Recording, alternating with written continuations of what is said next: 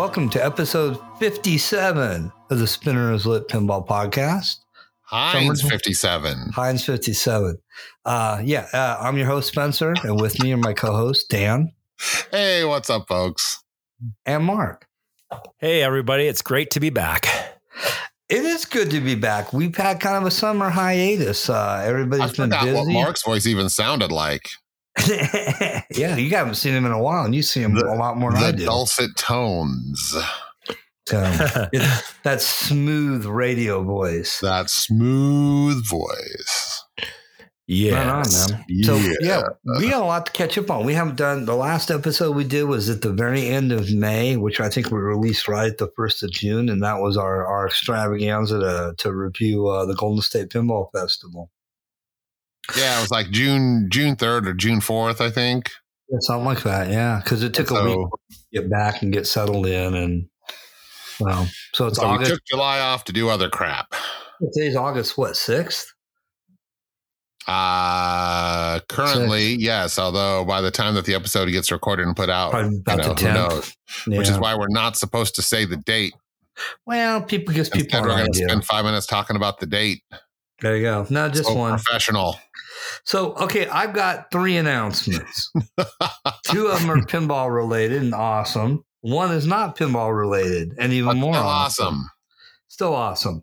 So, first announcement is there's a brand new pinball show starting up this year. It's put on by the Mid-Island Pinball League, and it's called the Vancouver Island Pinball Expo.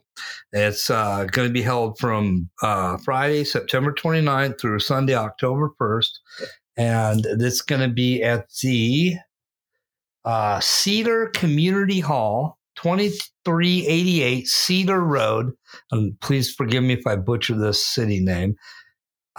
Nanaimo, British Columbia, Canada.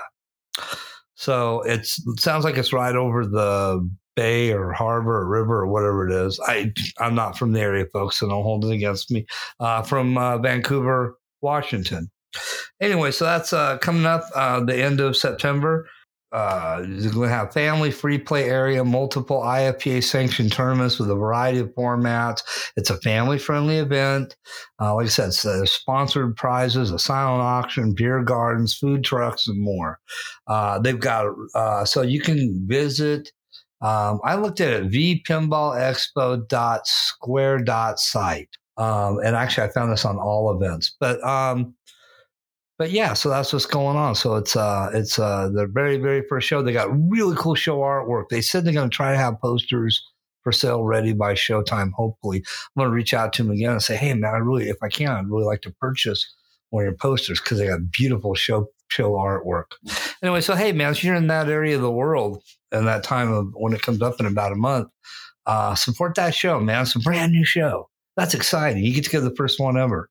And that's always a fun thing. So you can support that and help it grow. Reach out to them if you want to donate a prize or bring a game or whatever.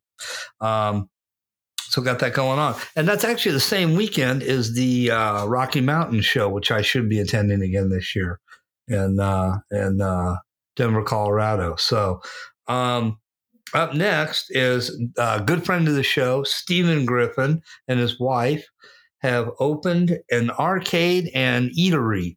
It's the Full Hearts Arcade and Eats, and that's at 328 Main Street, Suites 101 and 102 in Half Moon Bay, California, 94019.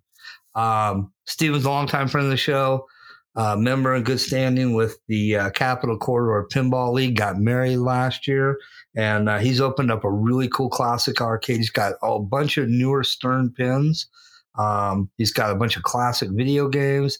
They got all kinds of good stuff to eat and drink. So if you're in the Bay Area near Half Moon Bay, California, stop by, say hey, and pick up some cool eats and play some pinball, some classic video games.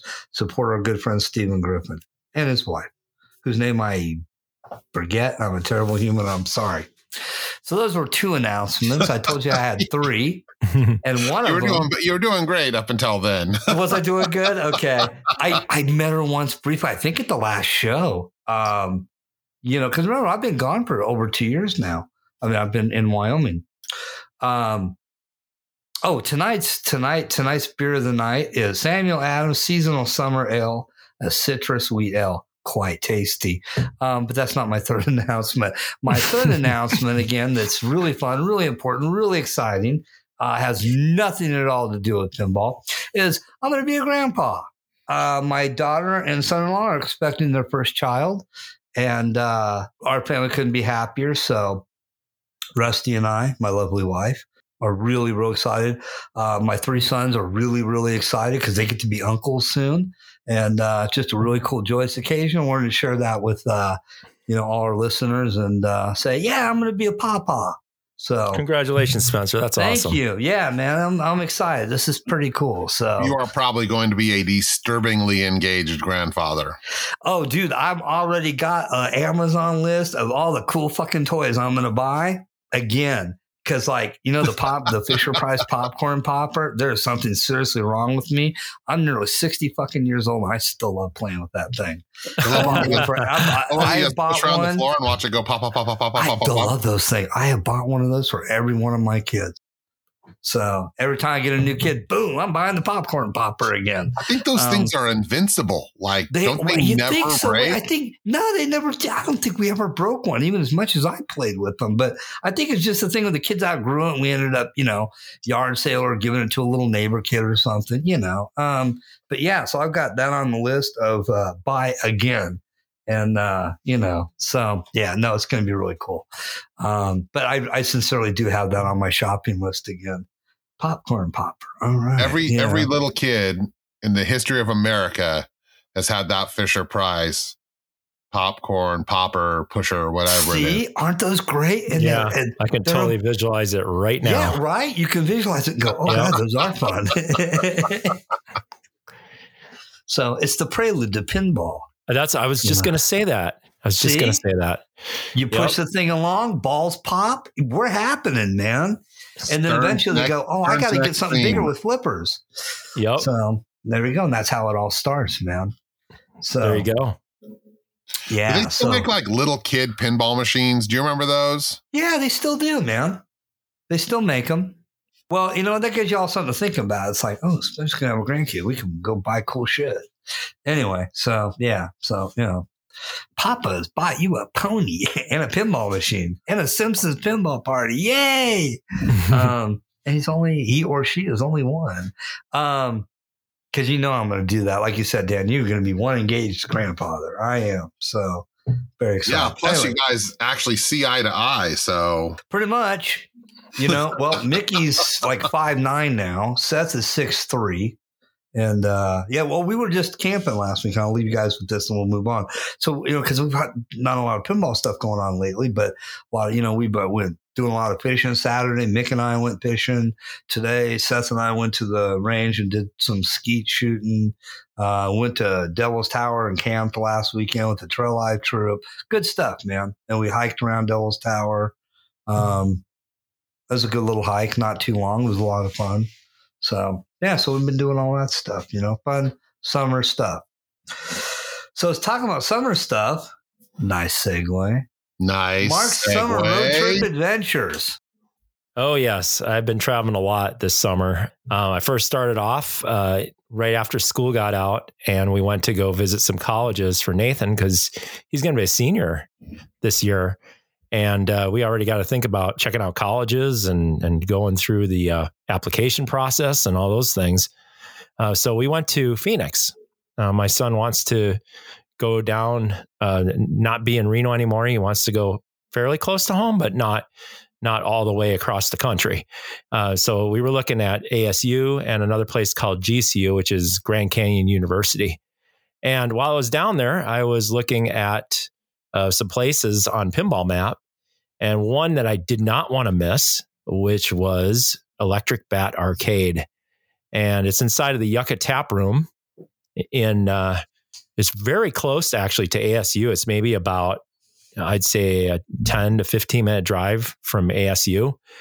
And I was excited to finally visit because I heard such great things about it. And I went on a early afternoon and checked it out. And on the outside, it reminded me a lot of a local bar here that is not in operation anymore called Jub Jubs. And on the outside, it looks kind of shady. It's kind of funny because when you look on the outside, it's in a strip mall and the area doesn't look too safe. Let's put it that way. It looks kind of run down.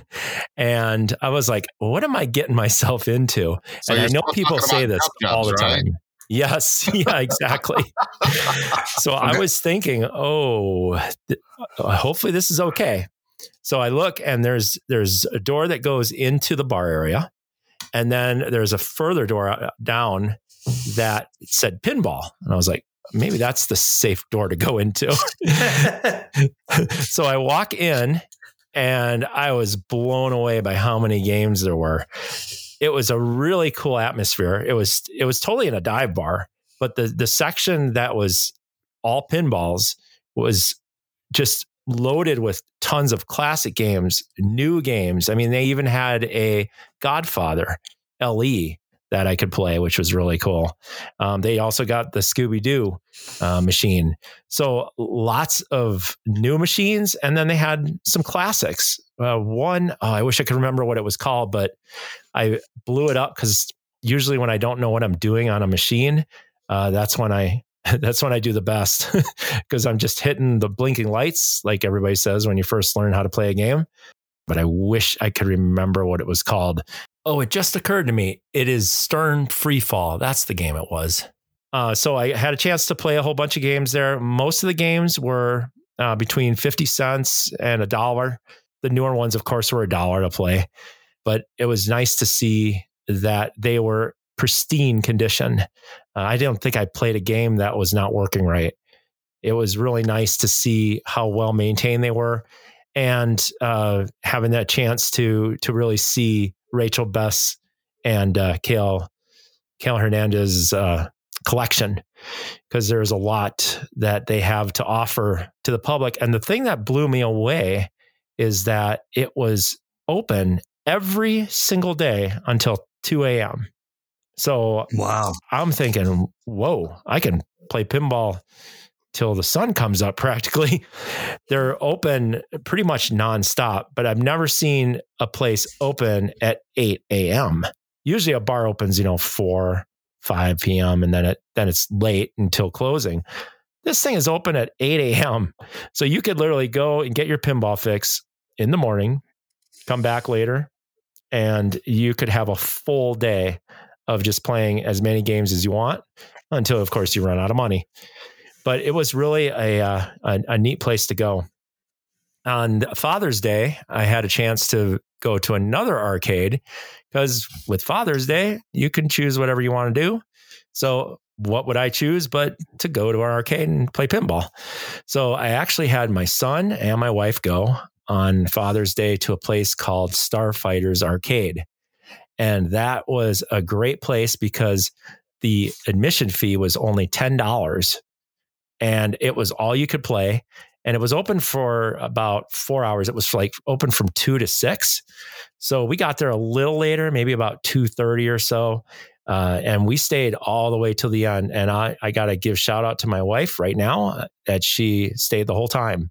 I know it was a little torture for her because she was like, oh my gosh, I don't know if I can deal with playing pinball this long. But she went to go play some classic arcades. And then she got into some games too, as well, that she had fun playing. So that was really neat. And that was a great way to spend Father's Day. And then I thought, well, my trip is not complete without visiting Electric Bat again.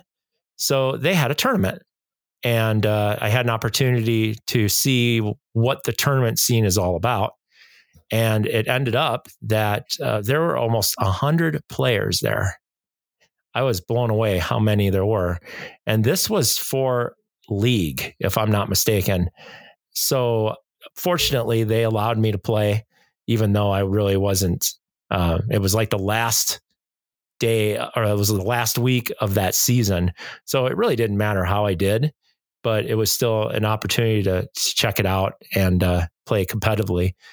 And there were some really good players in Arizona, really good players. the one I was matched up with, oh gosh, what was his name? I think Roland, his name was.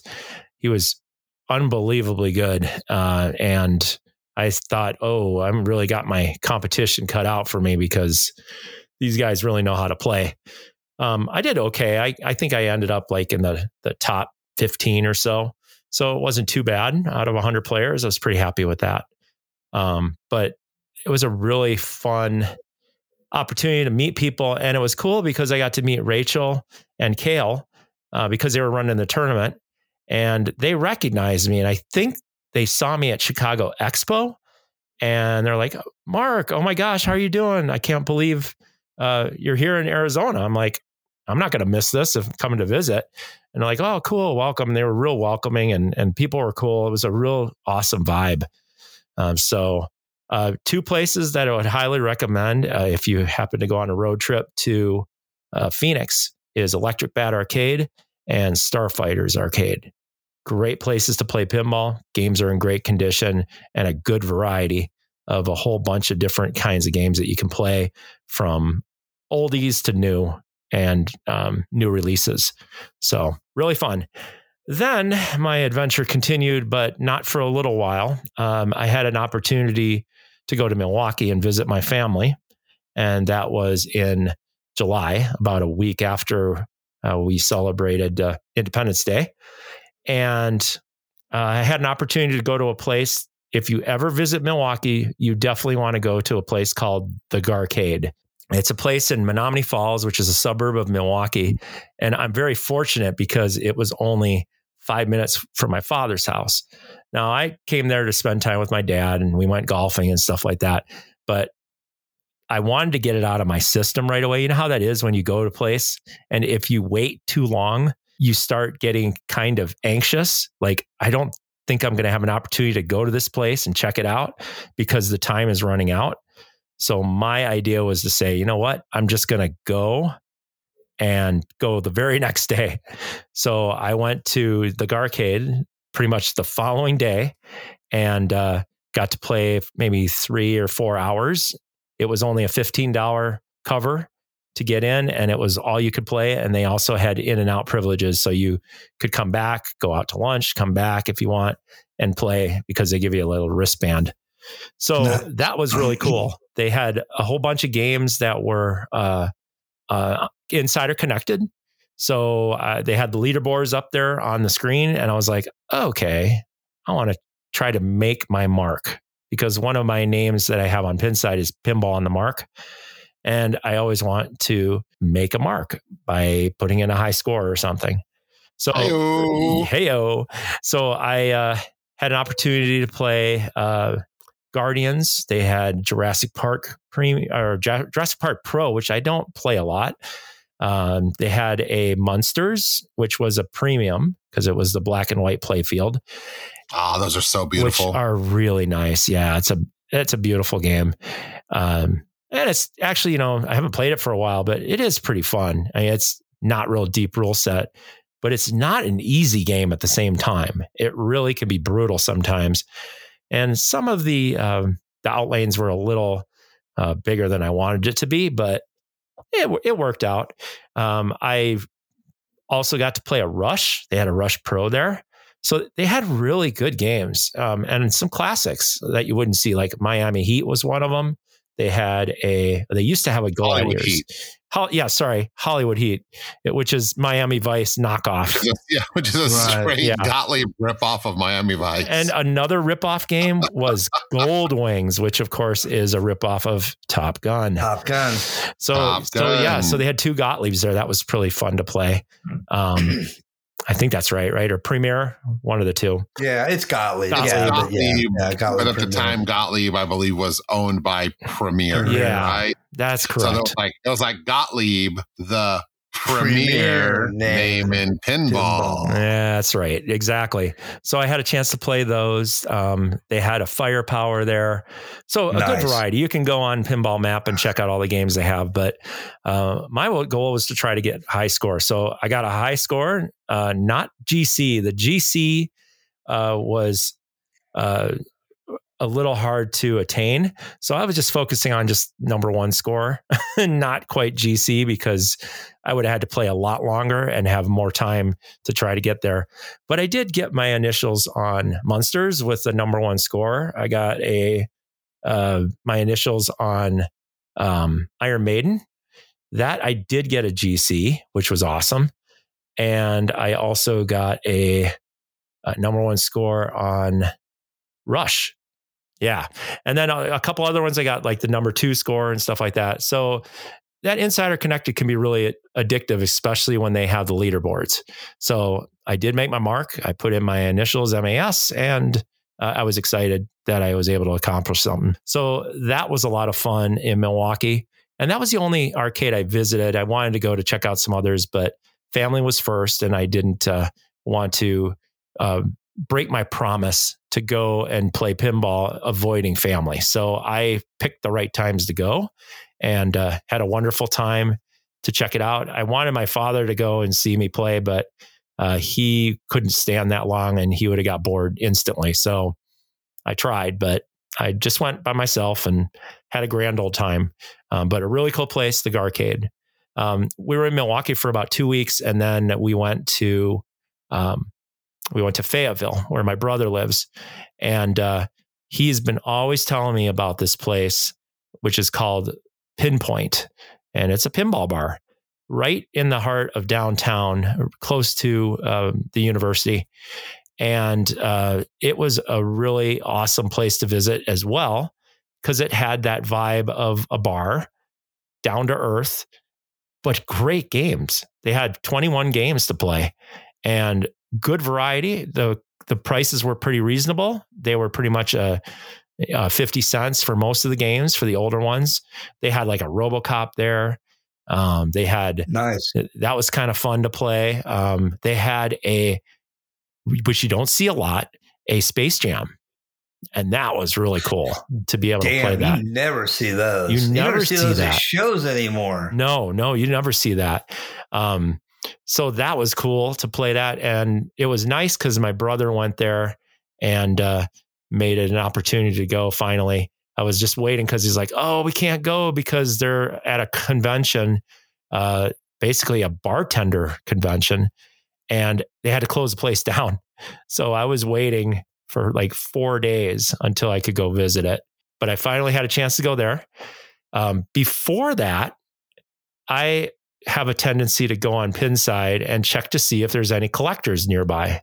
However, a lot of times when they put their Pinside name or whatever, and you see the mark on the map, it isn't always exactly where they live, which I can understand for security reasons. You don't want to just go and stalk somebody, but it doesn't hurt to ask.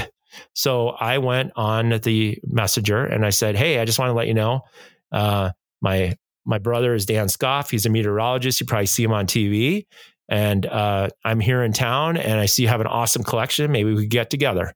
Now I just left it at that. So what happened is I was surprised, but I did get a response. I reached out to 3 people.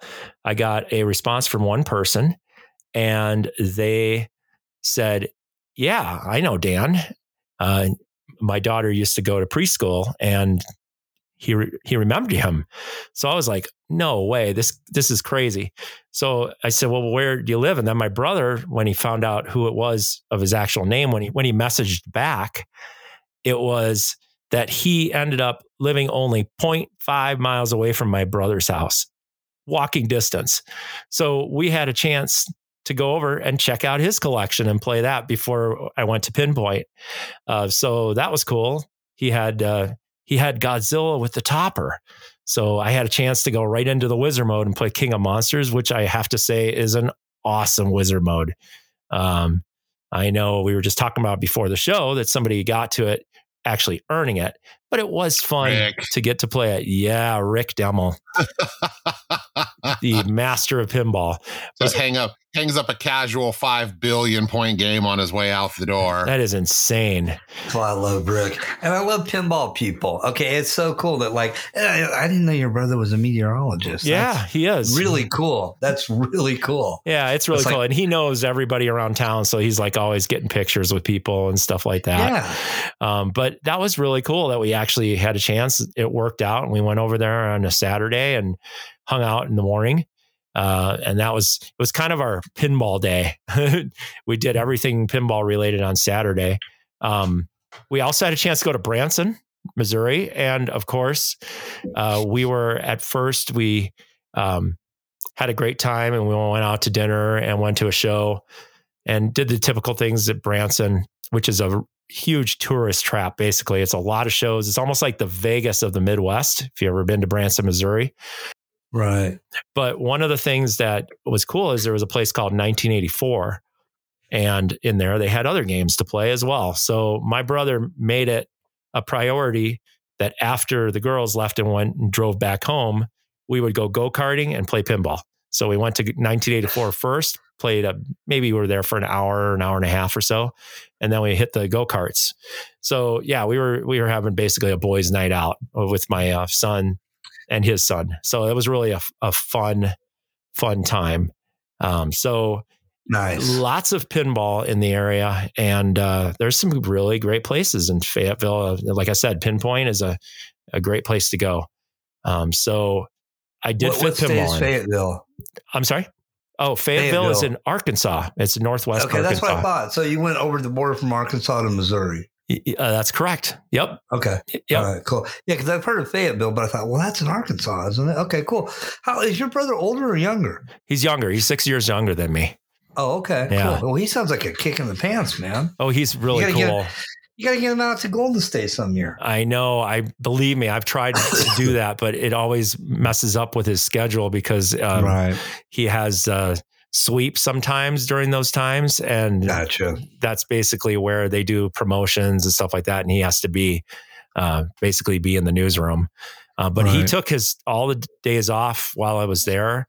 And it was so awesome. And then, of course, the last day before I left, there was a severe thunderstorm. And just like on call, like a doctor, he was on call and he had to go to the news station the night before I had to leave. But I had a really good time spending time with my brother Dan and his wife Jennifer and his kids and everything. And he has a new pool that he just put in. So it was a really awesome vacation with pinball thrown in to, have it well seasoned. So it was really, really an awesome time.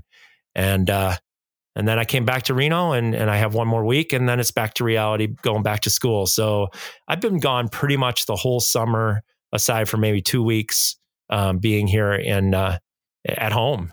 So yeah, it was quite an adventure, but a lot of fun. And you got to share pinball with your brother and his family, which is really cool too. I did. Yeah. My brother really is into it too. He wished he could be like part of a league, but he obviously has the night shift. So he can't play in leagues because it would conflict with his schedule all the time.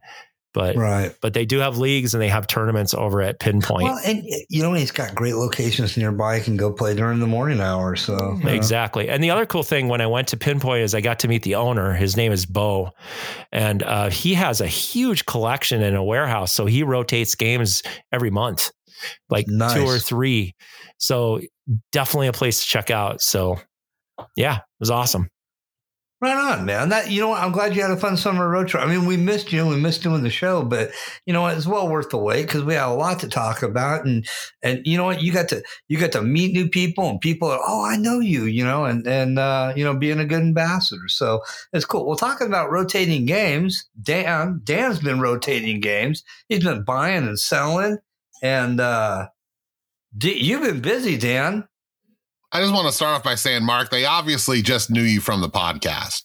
Of course. Maybe. You just got to own that. You just got to be like, oh yeah, yes, I'm Mark from The Spinner is Lit. Oh yeah, that's true. I should have said that. You're right. The dozens and dozens of listeners identifying you wherever you go. I know how it is.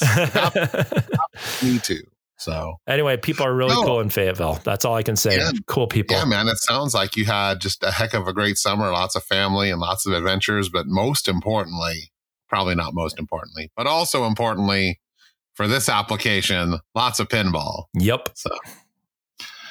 So I didn't do anything really exciting so far this summer. It's been a real sticking close to home summer, but I did finally shop out Whitewater, which if you guys interact with us on our Facebook, which we're seeing a little bit more of every day. So thank you. Keep it up. Post, respond. Let us know what you like. Let us know what you don't like. But yeah, it was funny. I pulled Whitewater out almost to get to Twilight Zone.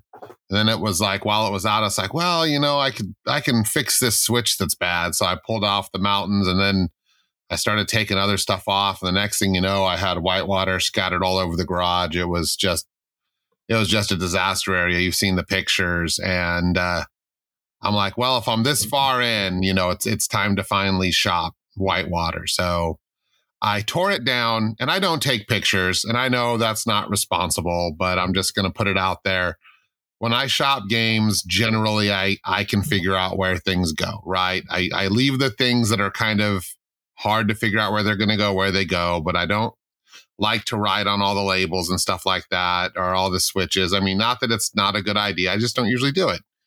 And I ended up getting the whole game apart, and I'm like, okay, I need to be done with this project in a week.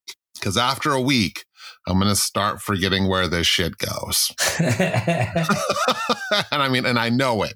I know that's how I operate. So I started off, everything got cleaned up really, really, really hard, and I started, finding the missing hardware and piecing things back together and placing the parts orders. And on the inside of a week, or just over a week, just the outside of a week, I had the machine reassembled, and I was just finishing putting it back together.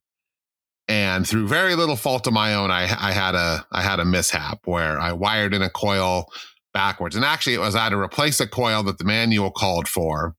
The manual calls for a 629 on the upper playfield, and it's actually supposed to be a 630. Well, I soldered it back in what I thought was forward, but you have to rotate the coil to get it back into the game.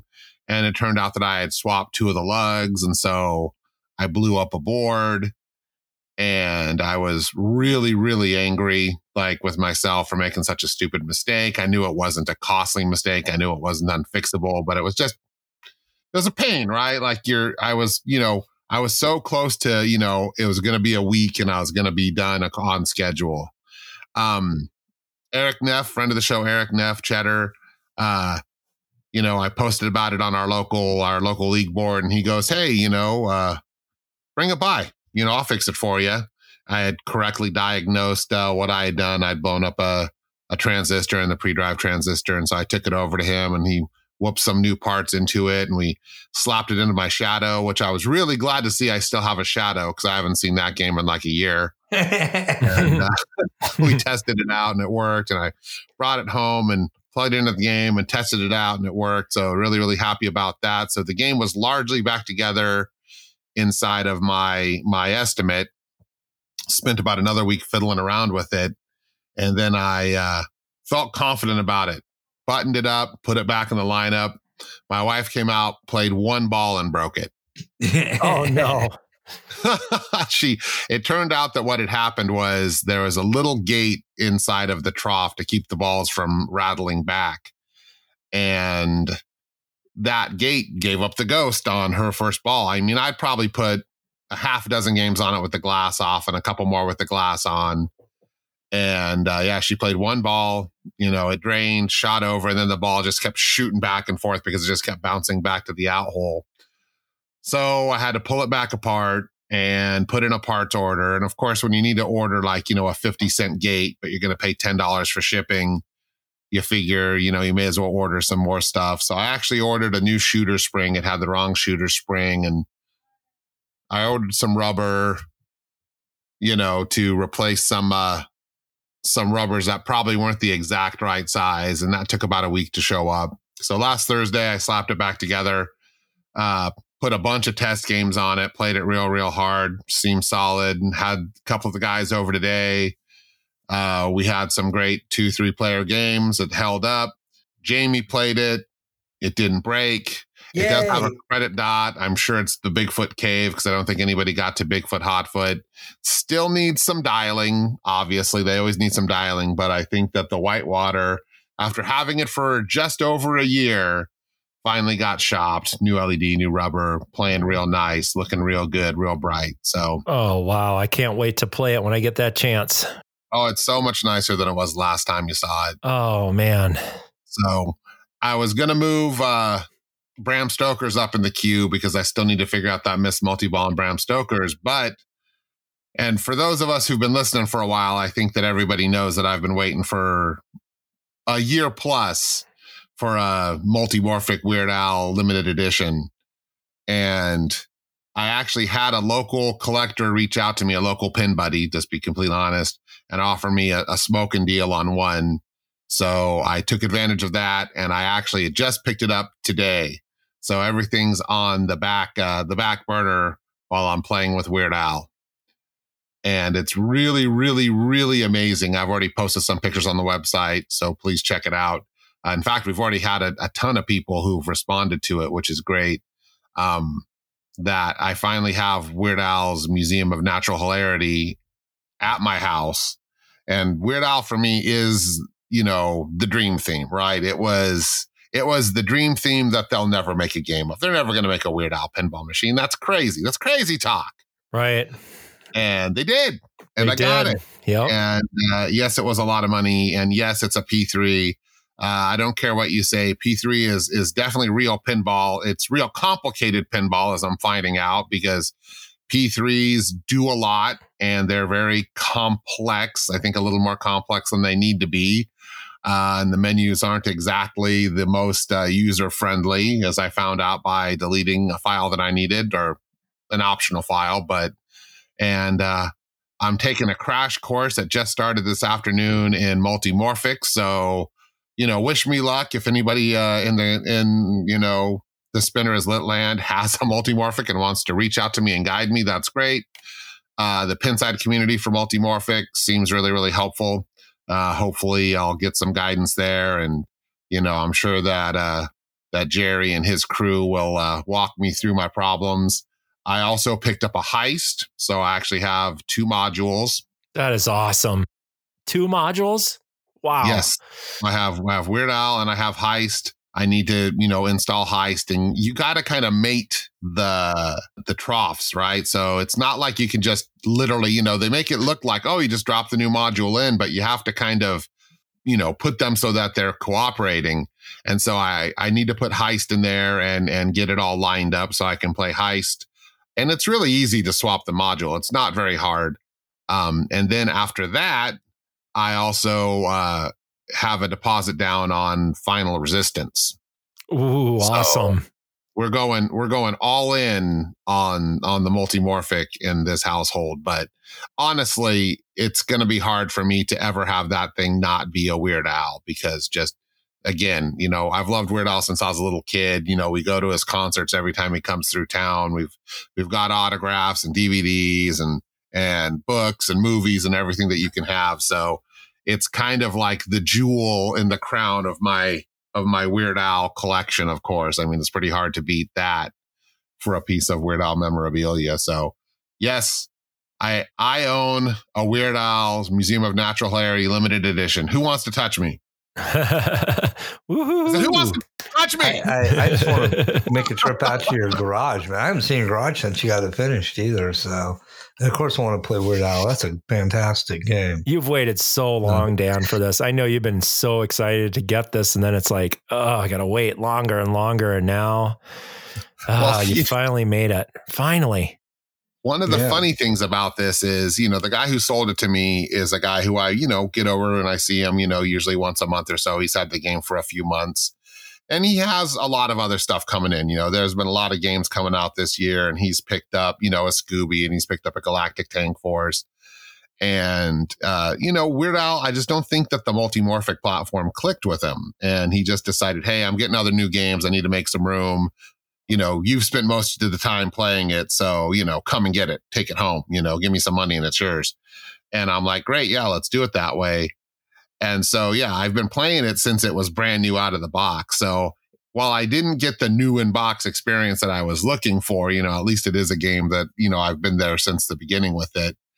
And one of the craziest things I think, to getting a machine like a P3 is it really turns your expectations for what pinball is or pinball should be on its side. Mm-hmm. Because a lot of people go, well, it's got a screen, so it's not really a pinball machine. And it's like, well, yeah, a lot of pinball machines have screens. It's got flippers, it's got steel balls, it's got targets and pop bumpers and everything that a pinball machine is supposed to have. It just, has a screen as the playfield surface. And so when you play it, you're like, okay, well, this should be pretty much what I know, right? And then you get underneath the machine and you see this trough that holds 100 pinballs. Oh, wow. And you're like, what the hell are these people on? Like, why would you need that?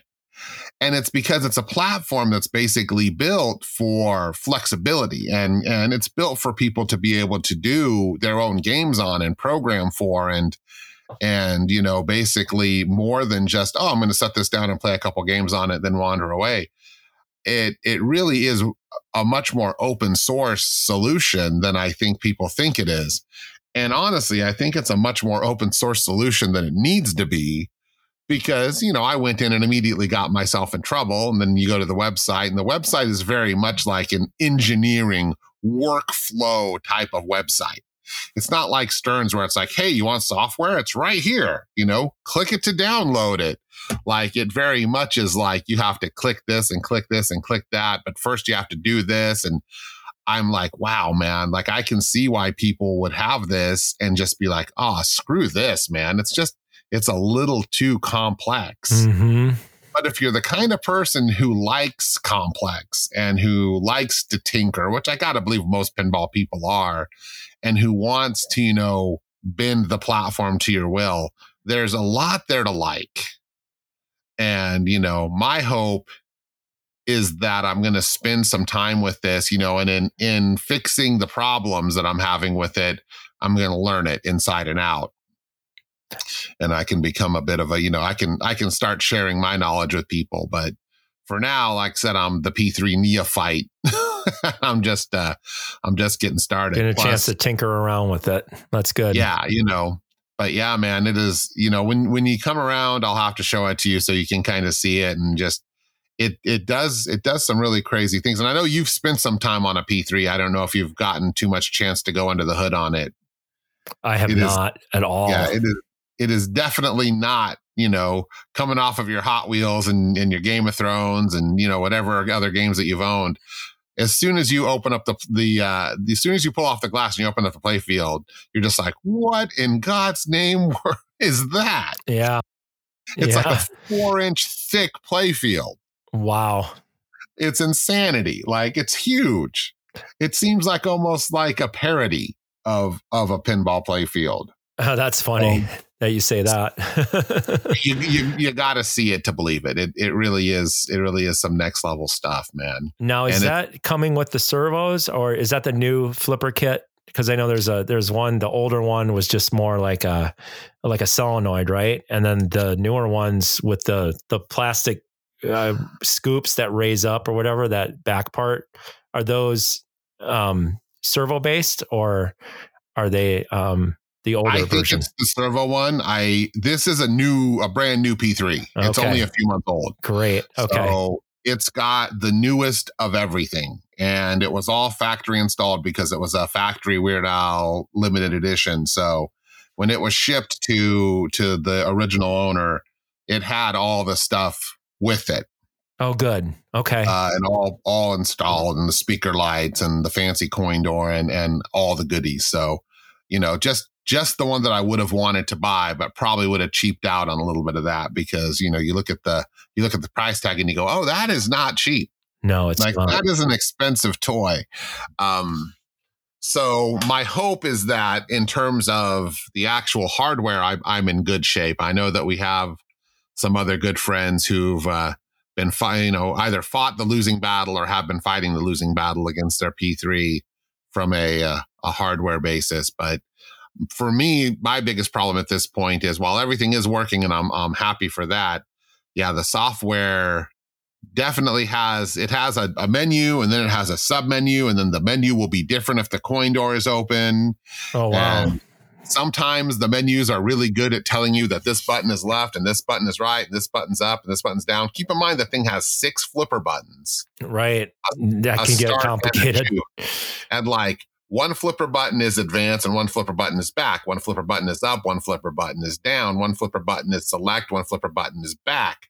And then the launch button is also select, and the start button is back. And it's just like, great when you're telling me that. Wonderful. But like, I don't know if it's just me being stupid, but like, I just don't retain that all the time. So when you take away that little legend telling me what everything does, I just sort of default to, okay, this is left, this is right, this is, ahead, and this is back. And so I go into this menu and it's all like assets. And I'm like, oh, that sounds interesting. So I go in and it shows a file and I go, well, I don't want to mess with this.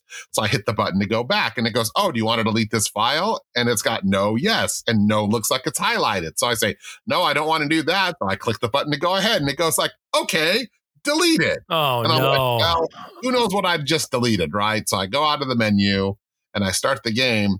And all it did was it changed the title screen from the limited edition title screen to the standard edition title screen, which I'm supposing is probably hard coded in the game software where the LE is like an option. So I'm like, well, that's stupid. So how do I get that back? Yeah. So I go to the site and I'm looking around and I'm reading through stuff. And finally I find that it says, hey, if you want to download software from us, that's super cool. Send us your serial number and your email address and your login, and we'll take care of that for you. And I was like, okay, so, this is step 1 in the multimorphic process. So do you think you just reinstall the code? I hope so. I mean, hopefully I can just, once I'm registered, I can just go to the website and just say, please download the file that I need, and it'll put it in the right place. Other than that, I'll probably have to put it on the USB or something, or maybe someone can send it to me. I mean, worst comes to worst, I'll just email Multimorphic and say, hey, I'm registered. Can you guys help me get this thing where I want it to be? Part of me would love just to, abort, retry, fail the whole thing and just reinstall and start from the beginning, right? Right. Then I know, what went into it and what didn't. But that also sounds like a lot of work, and I don't want to take the risk of just completely borking the whole thing. So I'm assuming you had a chance to play it a lot before this happened. Is that correct? I mean, I've only had it for 8 o'clock. So we got it home probably 1 o'clock, had lunch and then came back and started playing it. So I got about 5 hours into it. Okay. Well, that's good. Until that. And I can play it right now. You can still play it. Yeah. I just have a different title screen, How do the flippers feel, just out of curiosity? Because I think the newer flip mechs are better, but I don't have a lot of basis for comparison. I've played P3s sporadically, right? I've played them at shows. Mm-hmm. I've played them, at Brad has a P3. That's where I played Heist with Spencer. And that's where, I think we all kind of saw the potential of how cool P3 is. But I don't, have like deep knowledge. I've always thought the flippers on the P3 felt fine. Okay. Oh, they're definitely not Stern flippers. They're definitely not even Jersey Jack flippers, but considering the engineering and the genius that went around, like making suspended flippers work, I think they're, they're kind of a miracle, right? Like, how do you make these things work? Yeah. I think that the big mistake that I think that P3 has made has been rectified with Final Resistance. And that's that they really try to lean into the screen, and people don't look at, they look at the changing graphics and stuff and go, oh, it's video pinball. It's virtual pinball. But Final Resistance basically just emulates a pinball playfield with some fancy effects. So I think that when people see that, their gut reaction is just like, oh yeah, that's pinball. That's what pinball looks like. There's arrows pointing to where the ball goes, and they're always there. Where with Weird Al, like the arrows will move around depending on what you're supposed to shoot at the moment. That's right. They do. Yep. And it's hard for pinball people who just scream that they want innovation, innovation, innovation. When the innovation shows up, they're like, oh yeah, but that's not the innovation that I want. I still wanted to have a wooden play field and traditional flipper mechs and pop bumpers and slingshots and everything right where I expected. I just wanted to be innovative. Sure. What was your favorite mode? Just out of curiosity. On Weird Al so far? Yeah. So I've gotten to Dare to Be Stupid once or twice, which is a great song and a fun mode. And I've gotten to UHF Multiball mostly just through the Mystery Award. Cool. But I would say that like of the song modes, probably the funnest one is Traffic Jam. Yeah, Traffic Jam is good. Yeah, Traffic Jam, like you hit a target and then it starts a turn signal and it blinks, blinks, blinks. And so you have to hit a ramp on one side or a lane on the other to then move into that lane. Yep. So that's pretty cool. And it's got a move your car call out, which works great for me as a Creature fan. So Traffic Jam's a really fun one. Weasel Stomping Day seems to be pretty lucrative, especially if you can bring hardware store into it. My Bologna also seems to be really, really lucrative if you can bring hardware store into it. In fact, I think Jamie did that on her game and just stomped me. Like she just beat me pillar to post. So it was pretty funny. So, and it's got, for a Weird Al fan, it's really hard not to like, it's got a great selection of songs, not everything that you'd want it to have, doesn't have Eat It. It doesn't have Fat, because obviously the Michael Jackson songs are a little bit more problematic these days, but it's got a great selection of songs. It's got the real voice of Weird Al all over it, hundreds and hundreds and hundreds and hundreds of quotes, maybe thousands of quotes. It's got, I think 17 or 18 full songs in it. That's pretty awesome. Yeah, it doesn't have video, but it's got animation. The ground, the art's great. It's just an amazing, amazing thing in this day and age that a pinball platform came out that gave us Weird Al Yankovic. That's cool. As much as I would love for it to be just like a Stern, like for Foo Fighters to have been Weird Al Yankovic.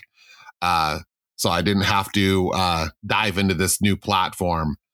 It was a smart move by Multimorphic to pick a fan base, who, is probably enthusiastic and doesn't get so much stuff with Al on it that, they'll spend some money to get it.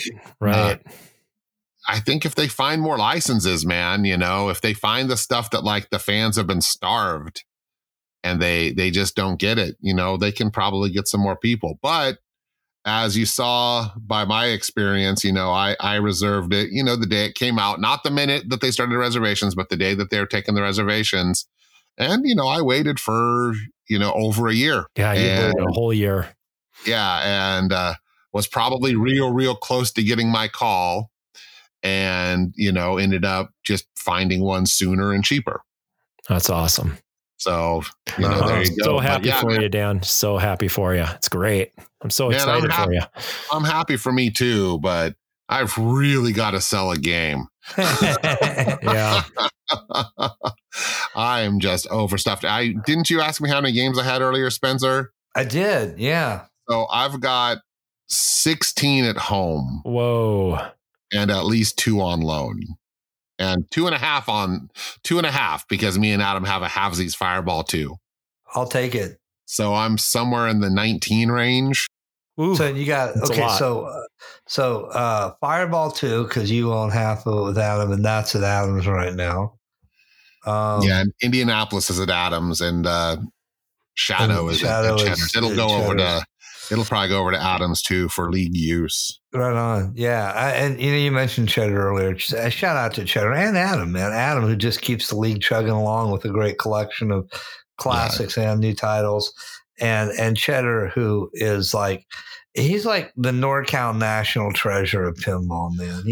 So many people in Northern California. There's so many, but I just want to give a shout out to those two. And Cheddar's just both of them. Adam Ancher, a righteous dude. So I do need to give a huge thank you to Task Force Weird, who are the guys who woke up early with me this morning and, took a trip out of town to pick up this game so that we could beat the heat. Mike Garcia, Adam Pressler, who else did it? Oh, Rick Demmel, those guys, definitely answered the call and came out and, helped make it happen, because I will say this about a multimorphic.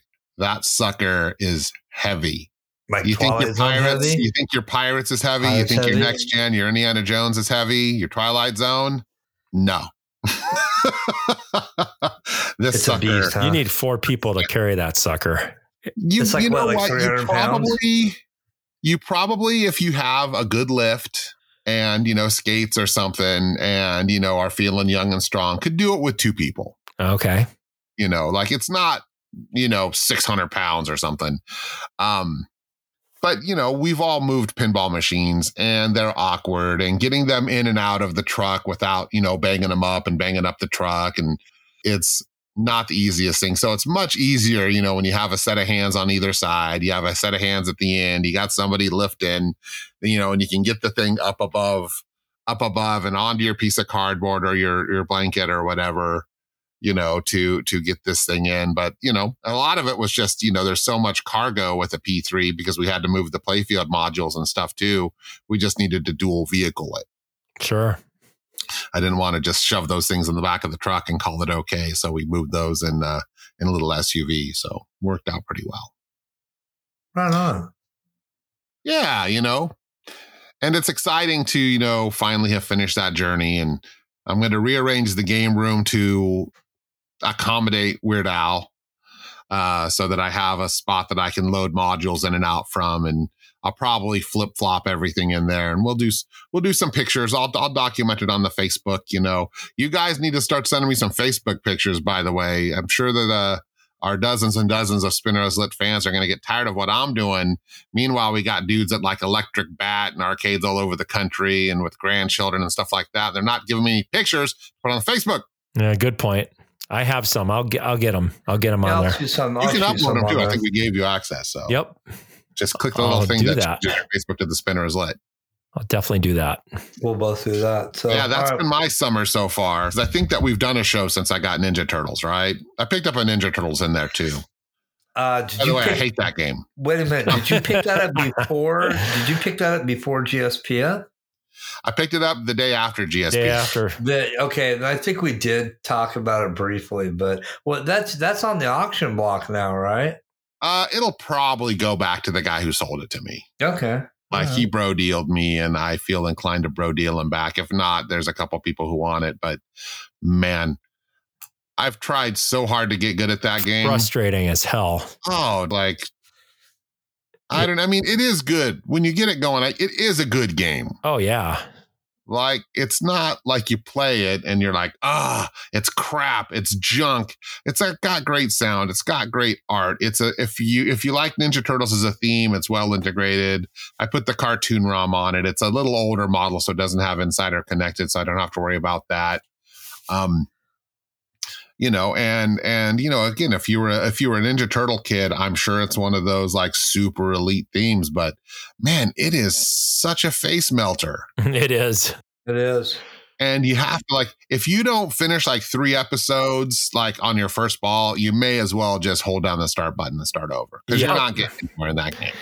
The scoring is so deceiving. That's the problem. It's you're working and working, and it's what? Only 10 million? That's it?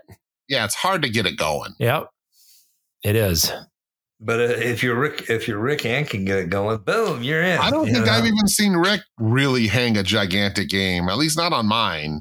I'm sure he's probably beaten up on a Ninja Turtle somewhere, but I haven't played enough to really get deep into it, but it shoots beautifully well. I'm very fast, but it shoots beautifully well. I mean, it's a Borg, Since we're talking real quick, I forgot to mention this, but I did play Monopoly. I never knew how to play that game. And I got to the wizard mode. I got all the properties and I scored 49 million at the one at Pinpoint. So that was pretty cool that didn't have a clue what I was doing. I guess I was starting the modes when I was shooting for that saucer all the time.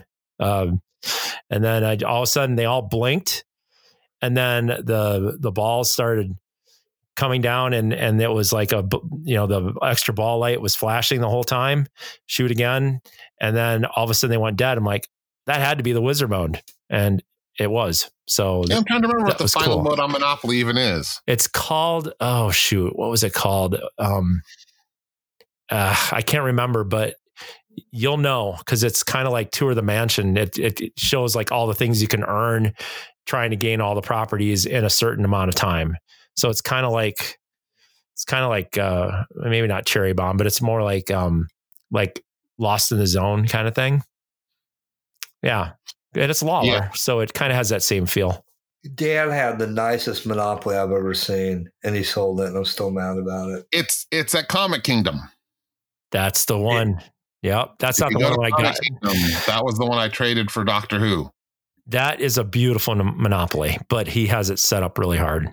That one I did not get 49 million. Dan got that for a song from a guy who's like had it since it was new and maybe put 300 games on it. Oh my. No, I think that the story was like he worked for a guy, like a guy in Napa or something, who bought like some country and western singer's estate. And the guy basically gave him the pinball machine and a truck. And it was in his garage, and he didn't want to move it up to his game room. So he put it on Facebook Marketplace. And that's the only time I've ever had it work out, where it just basically said, hey, this pinball machine's for sale in your area. And I called him up and said, I want it. And he said, okay. And I said, I can be there in an hour with cash. And he said, okay. And I ran down there and bought it. And he was super cool. You know, he was like, yeah, I've gotten a lot of calls. I must have underpriced this. And I said, it's a very fair price. Like, I'm not, going to debate you that it's a very fair price. And he's like, okay, great. So yeah, it was great. And I played it for a few months, and eventually decided I wanted to turn it into something else. But like, Monopoly is actually a game that I think is probably a little underrated. Yeah, Cody's taken really good care of it, and it's in the same condition as when you sold it. He was so funny too. Like, he's just, I think he feels about Doctor Who how I feel about Ninja Turtles. Yep. He's like, oh yeah, Doctor Who's great. I hate that game. Yep. and it's like, I want to love it because it's a great theme, but I just can't play the game with the damn. Right. Everybody has that one Achilles heel. Like I want to love this game, and I just can't, because it's just so brutal to me. Everybody has that one game. So with that, we can talk about this if you guys want to shuffle forward and on. I put together a little game. It's build a lineup for $10K. You have $10,000 to play with. You buy one early solid state, one alpha numeric, and one DMD. So you get a 3-game lineup, nice mix, and keep it within the 10K. Everybody knows current pricing-ish. We're not going to get down to the pennies, but so basically, and I'll tell you what I picked and why I picked it, and then you guys can take turns. So for my solid states one I own, Flash Gordon. Okay. Flash Gordon. You can pick those up, we'll say between $2,000 and $2,500. Okay. For a nice working one, nice, decent shape. That's all I need to say about Flash Gordon. I mean, if you played it, and even if you haven't, it's a really sought after, really fun game. My second choice would be something real simple, like say, and really affordable, like Matahari, Valley Matahari, real basic early solid state game. Still a lot of fun, can be had sub 2K. My alpha numeric I picked is Pinbot. I also own. Great game. Well known, well loved, lots to do, and it can be picked up for between 2 and 3K. Regularly. They really run right around 2,500. My second choice on that would be an Earthshaker. A little more for an Earthshaker these days. You're looking at somewhere to the 3,000 to 3,500 range on average. Ton of stuff to do in that game. I mean, think about Earthshaker, man. It's got a shaker motor. Duh. It's got the states that crack apart for the ball, 3-ball multi-ball, 3 flippers. You got a side ramp, main ramp, spinner, drop targets, up kicker. I mean, it's got a little bit of everything.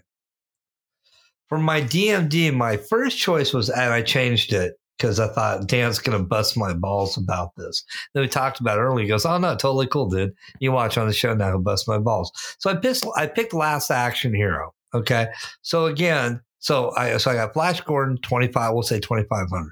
Pinball, we'll say 2,500. So I got 5,000 left to play with, which puts me at Last Action Hero somewhere between 3 and 4K on average. Okay, the theme is mediocre at best. The music is, it is what it is. But it's got a decent light show. It's got super deep modes. I mean, it's got a ton of modes. It's got like 13 modes. So it's got a good rule set. You got everything in that. You got drop targets. You got spinner. You got, sellers. You got ramp. You got a crane toy. You got vertical up kickers. You got a kickback. You got a gun shooter. You got video modes. You got literally every feature you can think of. You got magnets in that thing. I mean, it's jam packed with pinball goodness. For somewhere between 3 and 4K, so somewhere between 8 to 9 grand, you got a solid lineup. Now, my original first choice for my DMD game was going to be Stern Star Trek Pro, which within the last year or so, I've still seen them used ones on the market for right around the 5,000 range, and so that's a pretty good value. But that's what I've got. So if you really think about it, there's a lot of great games in each era that can still be had. And for 10 grand or under, you can put together a pretty solid lineup. Mark, what do you got? All right. So the one that I love, and I'm sure you love this one, is Alien Star for the early solid state. I believe that's not alphanumeric, right? That is. No, it's early solid state. Okay. I love that game because it's so simple to play.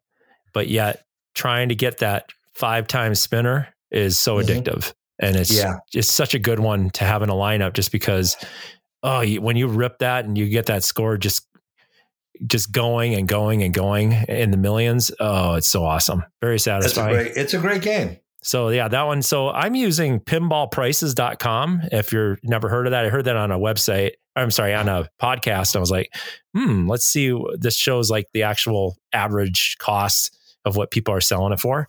It came out to $28.32 is what Alien Star came out to. Okay. The other one, and Spence, I'm glad that you gave me this suggestion, but I really like it just because of the fast-paced gameplay, and it is Johnny Mnemonic. That's your DMD choice? That would be my DMD choice. Okay. Yeah. Great game and still right around the 3K mark. Yeah. 37.25 is what they're going for about on average. It's just it's got a really neat mech. Obviously it doesn't always work the best, but that's regardless of that, it is a really fast game. So if you want a really fast, flowy game, it's right where I would definitely choose that one for my DMD.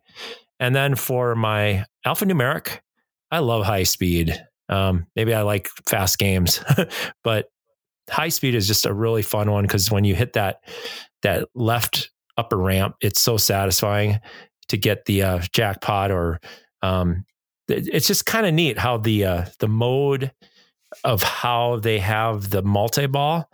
It's kind of almost like a 2-stage. Like you have to get away, and then you fire the balls, with your plunger, and then it holds the balls, and then it releases them. And then it's cool because the jackpot changes throughout the game. So you're not always like, automatically getting a million. You have to hit it at the right time. And it's really awesome. The sound is awesome. It's got the call outs in it. Just a really awesome game for a alphanumeric. So those are my 3: Alien Star, Johnny Mnemonic. I can never say that word. Johnny Mnemonic and high speed.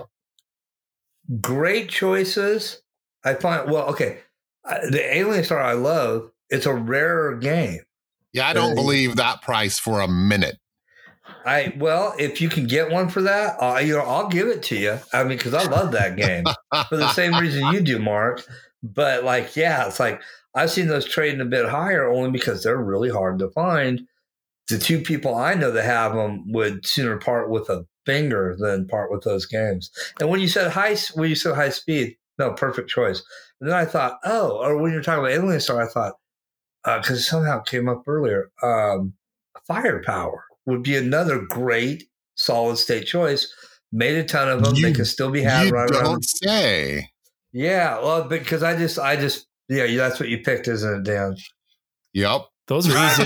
Those are easier to find. And I never thought about that till literally just now. So please, Dan, I'm sorry. Go ahead. So if I was looking for your under $10,000 collection, and I just use Pinside average sale prices. That's same here. That works. So I went for Firepower for $2,200. God, great choice. And let's just be honest, right? Firepower is Firepower. Right, Firepower. It's dirt simple. It's unbelievably brutal. It's just good fun to play. It's that Star Wars knockoff theme. It's fantastic. It's a Steve Ritchie classic.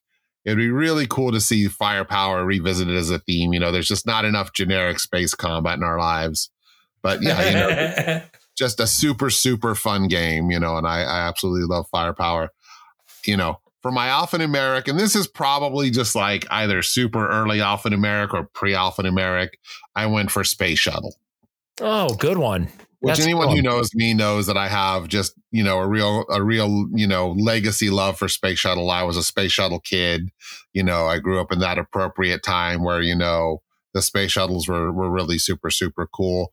And Space Shuttle was one of those games that it was in every arcade, everywhere, literally saved pinball. We went to a pizza place not far back. They still had a Space Shuttle and it still worked. It was whooped, but it worked. Space Shuttle will set you back $2,500. And, it's just, again, good, clean fun. You can't not have a good time. You can't walk away without a smile on your face when that bell rings and the heat shield pops up and the little gate comes up to save the ball. And, it's got the first plastic ramps. It's got the first plastic toy. You got an easy to get to multi-ball. It's got some pretty decent sound. And me and Mark must be on the same mental wavelength because my DMD game for the robust sum of $4,100 average was Johnny Mnemonic. Yep. There you go. Which, I've owned before. I would happily own again. I think it is one of the most underrated, fastest shooting. It's got a toy that even to this day, when you hit the ball up there and it shoots 6 inches straight up and that glove grabs it. So cool. You take it over to that Matrix, which that Matrix thing, especially in a multiplayer game, is just a deceptive amount of strategy. Because, you can block moves. Like if you can get 3 in a row, you can get triple jackpots. But if Mark had 1 in a row or 2 in a row, and then I put mine in the sweet spot to knock him out of the triple jackpots, it gives me an opportunity, to play spoiler and to grab the good power up, whatever would happen. So I think it's an underrated game based on a pretty tacky 90s movie, very early Gomez game. And it's very memeable, right? Right. You got the mnemonic recovery, which we always called the moronic recovery. Yeah.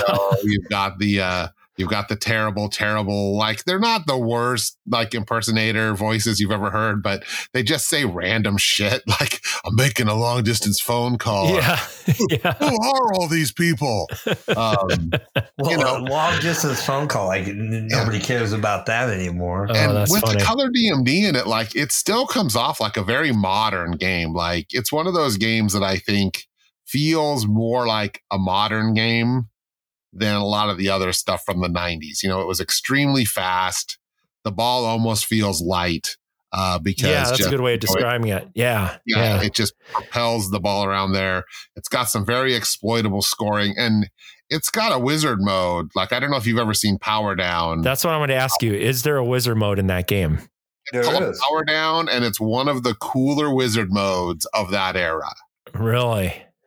Yeah. And it's not, even though the game doesn't have like a whole lot of modes, like it's not an easy one to get to. So it was always fun when you would get to Power Down. So yeah, mnemonic, and again, that gets you into a collection of 3 very decent games for just under $9,000, of course, trusting that you can find them. A lot of times when you're trying to operate in that lower range, right, you're dealing these days with what's around me. So don't get fixated on the title and the price online.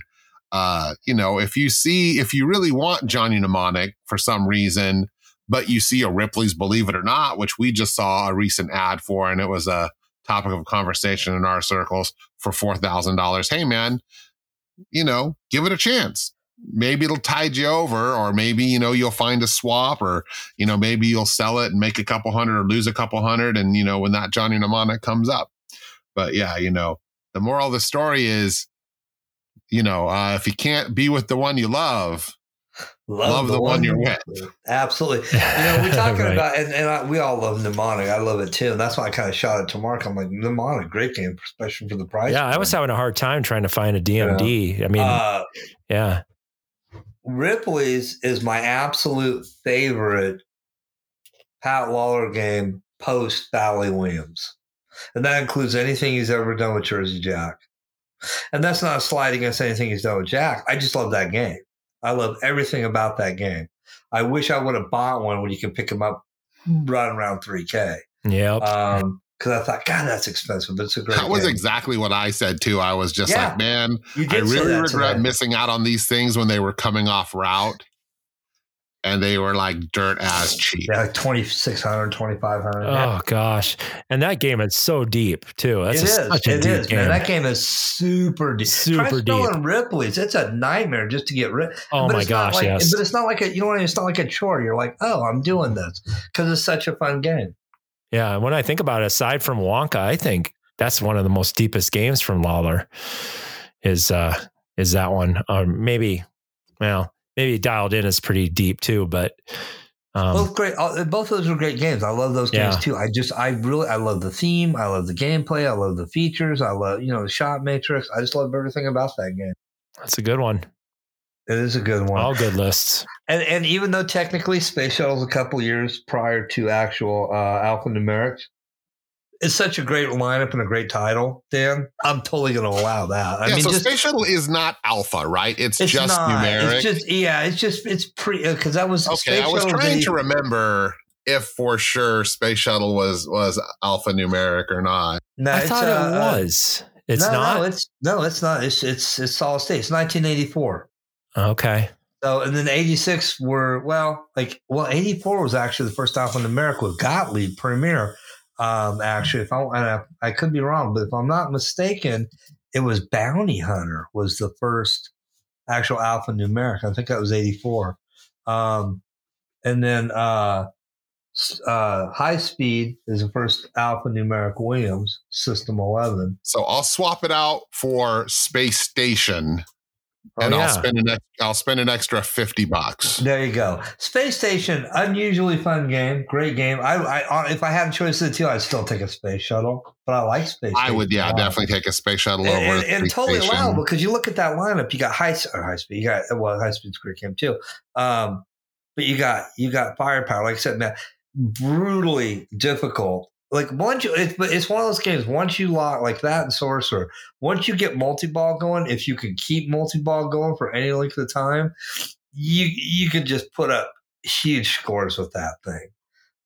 Space Shuttle too. You get your 5x bonus, and then just get multi-ball and just keep racking up the bonus points. You can. But all those games, it just like if you think about it, if you go to somebody's house, like, I got a 3-game collection. Oh, what do you got? Well, I got a Firepower, a Space Shuttle, and a Johnny Mnemonic. It's like, dude, great lineup. Or if you pick, Mark's lineup too, dude, you got an Alien Star. It's one of my favorite games. You never see those hardly ever. And then, Mnemonic. Love that game. Fast as hell and brutal and fun. And then what was your other one, Mark? High speed. High speed. Dude, high speed. That's like, okay, high speed, Pinbot, Space Shuttle, Sorcerer. There's half the, whatever, Earthshaker, Whirlwind, Funhouse, Pinbot, Bride of Pinbot. I mean, any of those, you look at that and go, oh, damn, right on. We're going to have fun tonight, just any of those games. Any of the System 11s pretty much. But I mean, except Millionaire, that game sucks. No, because someone came up for sale, like really cheap. It was on Mr. Pinball. Millionaire sucks. I agree with that. Like, sub 2K, it was like 16 or 1700. I'm like, I'm seriously considering that. Because like any fucking System 11 under 2K, I mean, unless it's Bugs Bunny's birthday ball, and you're like, yeah, I can't do it. But no, actually, even that one. Sub 2K for a System 11 these days, it's like, where do that's I unheard decide? of. Yeah, that's unheard of. It kind of is. And I remember some years ago, a guy had a new in box on Mr. Pinball. It was like somewhere in the Bay Area. This is probably 10, 12 years ago. Had a new in box Millionaire and he wanted $800 for. And it sat for like 2 months, But no, I've played them at shows and stuff, and it's not a great game, but if you can pick it up cheap enough, and you can always have some fun with it and then pass it down the road, take that money and put it in something else later. But no, all great choices, guys. And, and our listeners, think about that and think about, if I just had 10 grand, or you might have 10 grand, like, okay, well, I want to build a pretty cool lineup. There's a lot of good choices out there, and you can build still, even today, you can build a really cool lineup for just under 10K. Cool. It's a tough world to be a low buck pin man. It is a tough world to be a low buck pin man, but there's still, from time. And here's one I was gonna, and this is, I want to say it's over in Denver or somewhere. It's over. Is it Colorado or it's in Utah? Forget. I think it's in Colorado. No, it's in Cheyenne. And it's been on. I got to go check again. It might be off now. But it was on. By the way, Caps Pizza and Tap House, 8760 La Riviera Drive in Sacramento, California. That's the place that has a space shuttle. Has a space shuttle. That's where we played it. And nice. Yeah, and they have some really cool arcade. Well, I haven't been in a while. They have really good pizza too.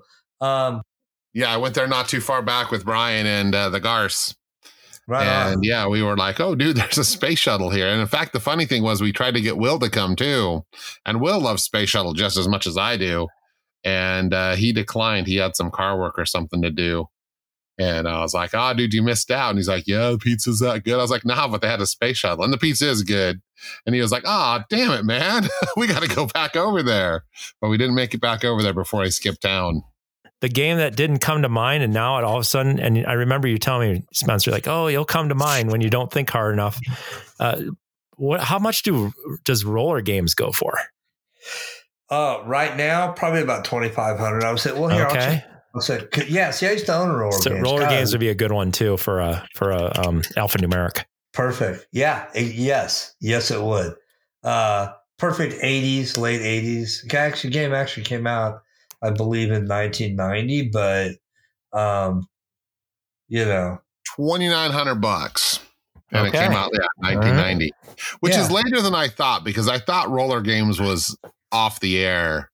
It was. Yeah, it was. Do you know the story? Okay, so they had. So they're like looking at options, and Roger Sharp is talking about it. It's like, I got 2 options. Do I go roller games or do I go American Gladiators? And he picked roller games to go after, right? And then by the time Steve Ritchie had the game complete, the show was canceled and off the air. So Steve was kind of pissed off about that. It's like, the show's not even on anymore. What the hell are we going to do with this? And they're like, attitude. Make the best of it. Flip. Yeah. I used to Love own that. one. I used to own that game. Head and, for the wall. and I miss it, man. God, that's a great game too. See, that's another good choice. That's a good one. Yeah. Oh, so there was you get behind anything that has ads for slice on it. there was a Flintstones for like 2,800 listed for like 4 days in Cheyenne, but it just looked like a stock picture. So like, okay, this has got to be a scam, but it's off there now. But it might not have been. I don't know.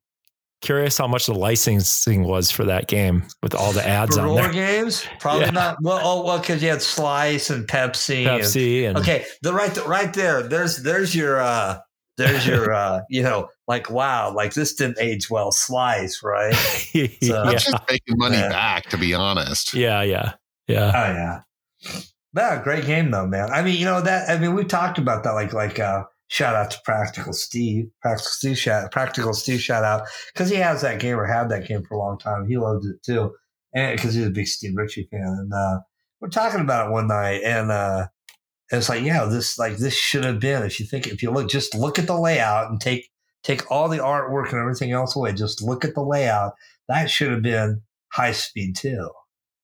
No, I mean, if you look at that game, right, and I think if you look at any of Ritchie's System 11s, they're all genius. Yes.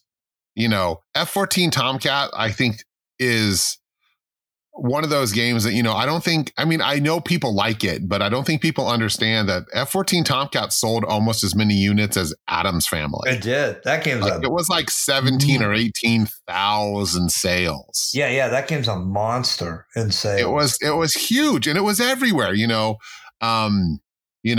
saw. I mean, I know roller games wasn't quite as big, but you saw a lot of roller games out there. You see a lot of those machines that people were just like, again, you couldn't give those suckers away in the DMD era because they were just so dirt common, pinbots and high speeds and that stuff. There were always those rarer System 11s, your Elviras and whatnot, kind of a little bit more desirable. But man, people forget that like Steve Ritchie was on a freaking hot streak. Yeah. And then Lawler came in, right? Lawler came in and he only did one System 11, right? It was just Bonsai. No, because he did Whirlwind and Earthshaker. And Earthshaker. Yeah, he did a few big titles as well. And those games were just freaking everywhere. And then, WPC came along and DMD came along and the whole world changed. But yeah, some of those like late, because they were the last of the alphanumeric displays. So nobody cared about the alphanumeric display. They had to put all of the genius into the play field. And man, that was Steve Ritchie's jam. Yeah. Don't flip seems stupid, but it was cool as heck at the time. Well, the magnet was cool. How that ball just stopped on a dime. This is funny. So cool. I was looking on, yeah, exactly. I was looking on Pinside, and they had F-14 listed at 3,000 units. So I'm like, that's not right. So I had to go over to Internet Pinball Database, 14,502 units confirmed. Whoa. So I was going to mention F-14 too. It was a toss up between High Speed and F-14. And that's the power of a theme, because you know how many roller games they made? Yeah. 5,000. Yeah. Right. Yeah. Interesting. I thought they made even more F-14s. I thought they made a ton of F-14s. Well, not that 14,000 is not a ton of games. Right. So I'm looking for High Speed now, and I forget how many they made of that. A lot. Well, yeah. Maybe 13. I think they made more of those than they made F-14s. So High Speed was a ginormous hit. Oh, you know what? Yeah. I was thinking of Firepower. Firepower, they made 17,410. Yeah, they made a ton of those too. I knew there was like some game that he made that was like, besides Terminator, which I think also made like just a bajillion, but it was like right up there in like that, more than 15,000 just about in the Addams families. Well, okay. High Speed, 17,080 units. Wow. Yeah. Confirmed. Not funny. Those are two titles that were not licensed, and the other one was. Right. And there were more units made. Isn't that funny? Well, that's back in the days when you could still make a really, hot game without a lot. I mean, and F-14 Tomcat, you know the story about that? He wanted to call, I forget who he's talking to, the artist, I think. He's like, oh, yeah, we should call it F-111 Starfighter.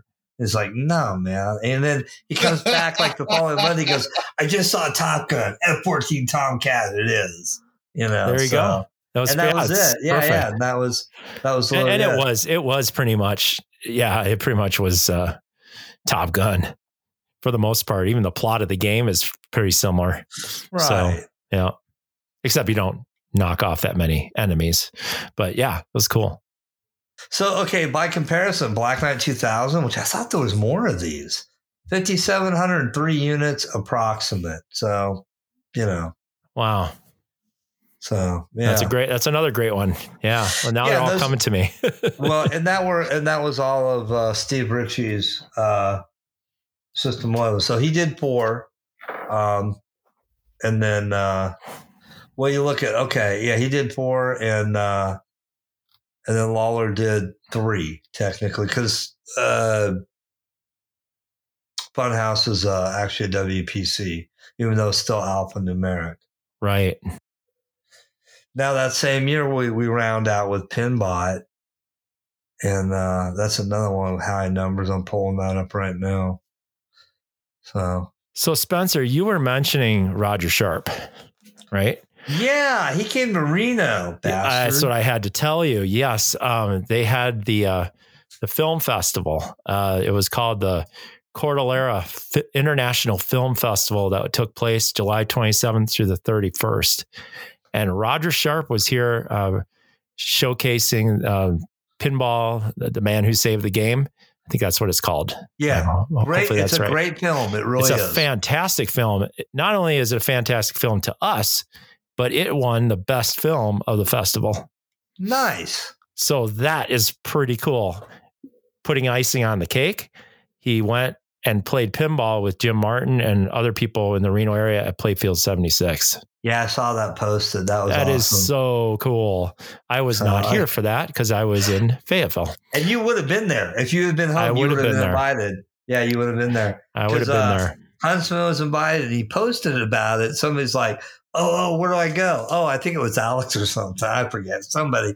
They're like, dude, I can't invite anybody, Yeah. And that's awesome. It went till midnight too, so they played a lot of pinball. Playing pinball so with the Godfather. That was so cool. Yeah, I was really happy for Jim. It's like, I got to play a couple of games with Roger. I'm like, no way, that is awesome. The legend.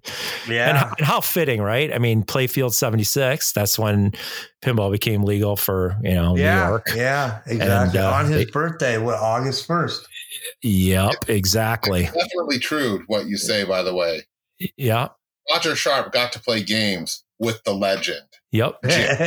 Jim Martin. There you go. Jim Martin. The Reno. Good for Jim, man. Good for Jim. Yeah. Yep. Yeah. It's awesome. That's awesome. And that's a really good way just to take us out of the show.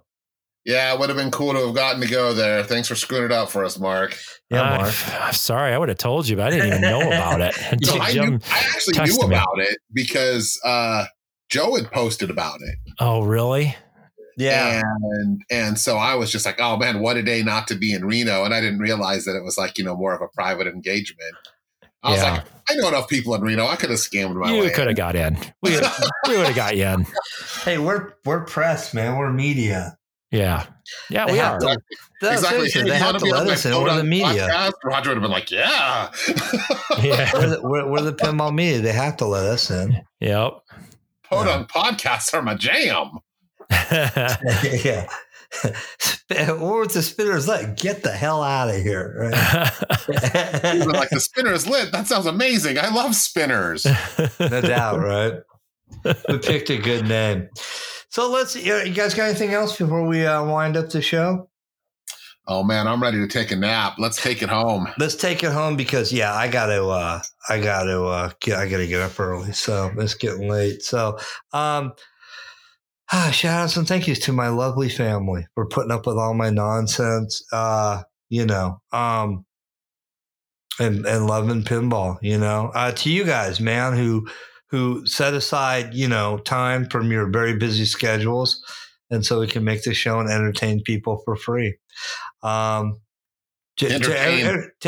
is in air quotes. There you go. Yeah, to all our listeners, man, mildly distract, who waited all summer patiently. They've been very great, very patient for us to come out with a new episode. So, Mark, you got to start, doing editing tomorrow. You'll probably hear lightning. I tried to click the mute button. I missed it the first time.